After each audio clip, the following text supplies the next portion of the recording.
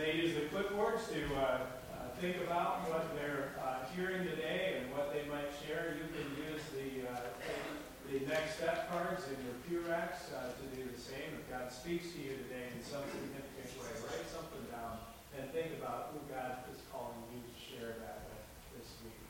Let us pray. Lord Jesus, come among us now. In the middle of all the cares that wrap us up and send us scurrying about to take care of the needs that we see for ourselves, we pray that you would lead us to trust in your provision, your care, and your power. Power that doesn't look like what we expect it to, but power that is exactly what we need for forgiveness, for hope, and for new life. In Jesus' name, amen.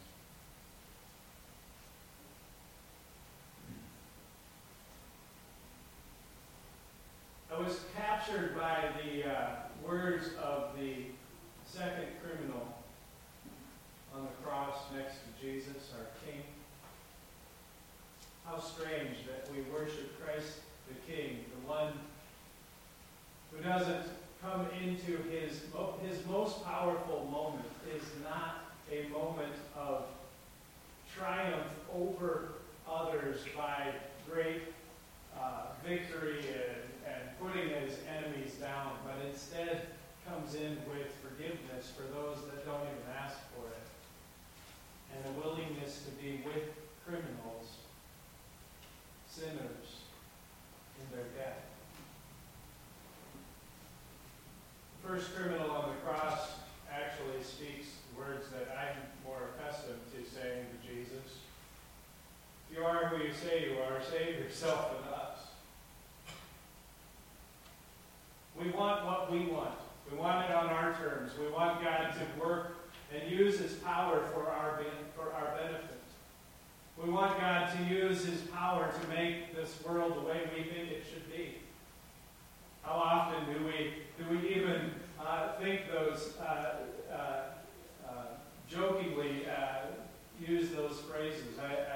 I've often said, well, if they just would have asked me, this all could have gone a lot differently, right? But nobody asks, right? As you go through and you put up with the struggles of this world, we all think, if they just would have asked me.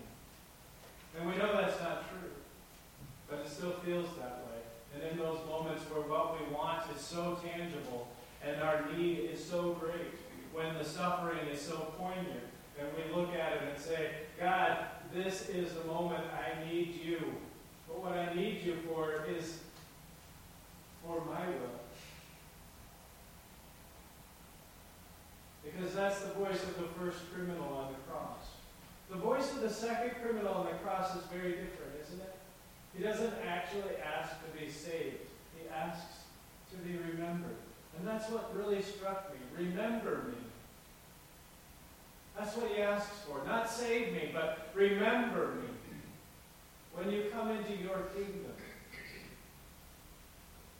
The Tazay community has given us this wonderful song that we'll sing during communion today. We'll sing it at least 3 times through as we come forward to the altar, come forward to receive the very gifts of Christ's body and blood poured out for us first on the cross, and now poured out for us here as we remember his sacrifice, and as we receive in that remembrance what he can give. Jesus, remember me as you come into your kingdom.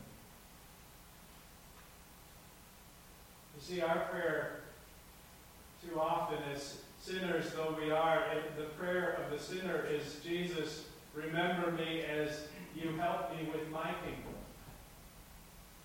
That's not the prayer here. Jesus, remember me as you come into your kingdom. To be remembered in the Jewish faith at the time of Christ especially, and continuing even to today, that remembrance is so poignant. It's what keeps the dead alive.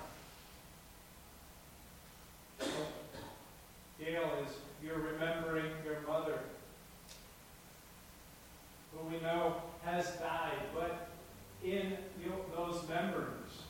She stays part of who you are. Those memories hold us together.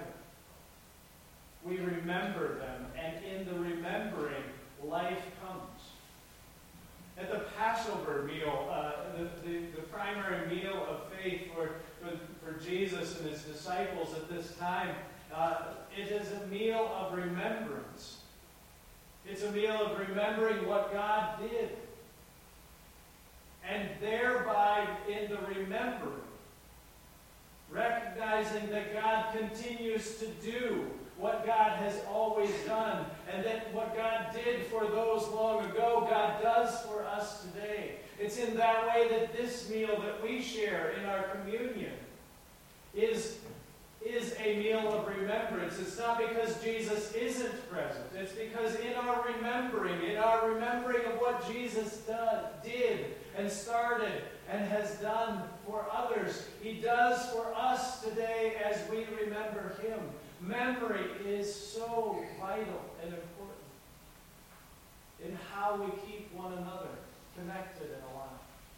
It's why when you go to, no doubt you've seen, when you go to a cemetery, you've seen on the Jewish stones, right? On their gravestones, you've seen what's placed on the top of them. Little pebbles, right? Little stones or pebbles that are placed there. Not in any great arrangement. They're just placed on some next to each other, some on top of others. Those stones are there as signs, visible signs of the remembrance. You see, we use flowers most of the time, right? We bring flowers as we remember them, we bring them. But flowers are what happens with flowers. You bring them, and they fade, and they wither away. Those stones do not die. And so the memories that are laid there in the stone lasts. And it's in that purpose that they are offered. We were reminded in the words of Jeremiah that our God is a shepherd king, one who remembers us. I found that those same pebbles in Jesus' time as they were, as shepherds were out in the field, they were caring mostly for others' sheep, right? And so their flock would change size from day to day. And so they would have to have an accurate count. The most important thing for the shepherd was to know that however sheep he brought out to pasture, he brought that many sheep back from the pasture. And so if that number changes from day to day, he couldn't always be counted on or trusted to remember exactly what the number was. And so what they would do is they would carry a purse over their shoulder. And it would be filled with pebbles, little stones. And from day to day, they would, as they started the day to take them out, they would put a pebble in their pack for each sheep that was in their care, so that the stones would become their memory. And at the end of the day, they could, and throughout the day, they could hold those stones and know, this is how many I am remembering. I hold them in my memory. Jesus, remember me. I am part of your fold. What is so amazing is that Christ, our King, even when the best that we could hope for or ask for, the most we dare ask, like this second criminal, is Jesus, remember me. Remember I'm part of what you are. That's how you'll keep me alive. And Jesus says something even beyond it. He says, not only will I remember you, you will be with me. You will be with me in paradise, in his kingdom. You will be with me. That's what Jesus says. We dare not ask because we know what we deserve.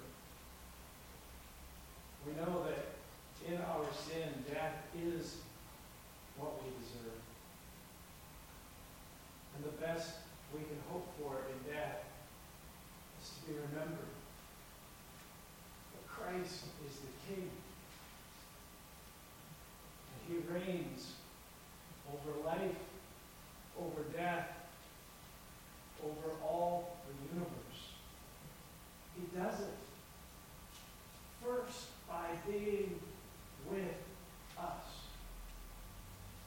How amazing that the King of the universe says, I will be with you in your suffering, in your death. And then turns and says to us, to the voice of faith that God has placed in you, Jesus, remember me when you come into your kingdom, when this world is transformed, which is happening even today by the grace of God. Jesus, remember me when you come into your kingdom. Jesus says, I will not only remember you, you will be with me. I will hold you in my arms, on my shoulders, in my path. You are with me. You are not just a memory. You are part and full of the King who comes to be with us, who does not stay in castles far away, but sheds his blood for you and I, for all the world. That just as he is with us,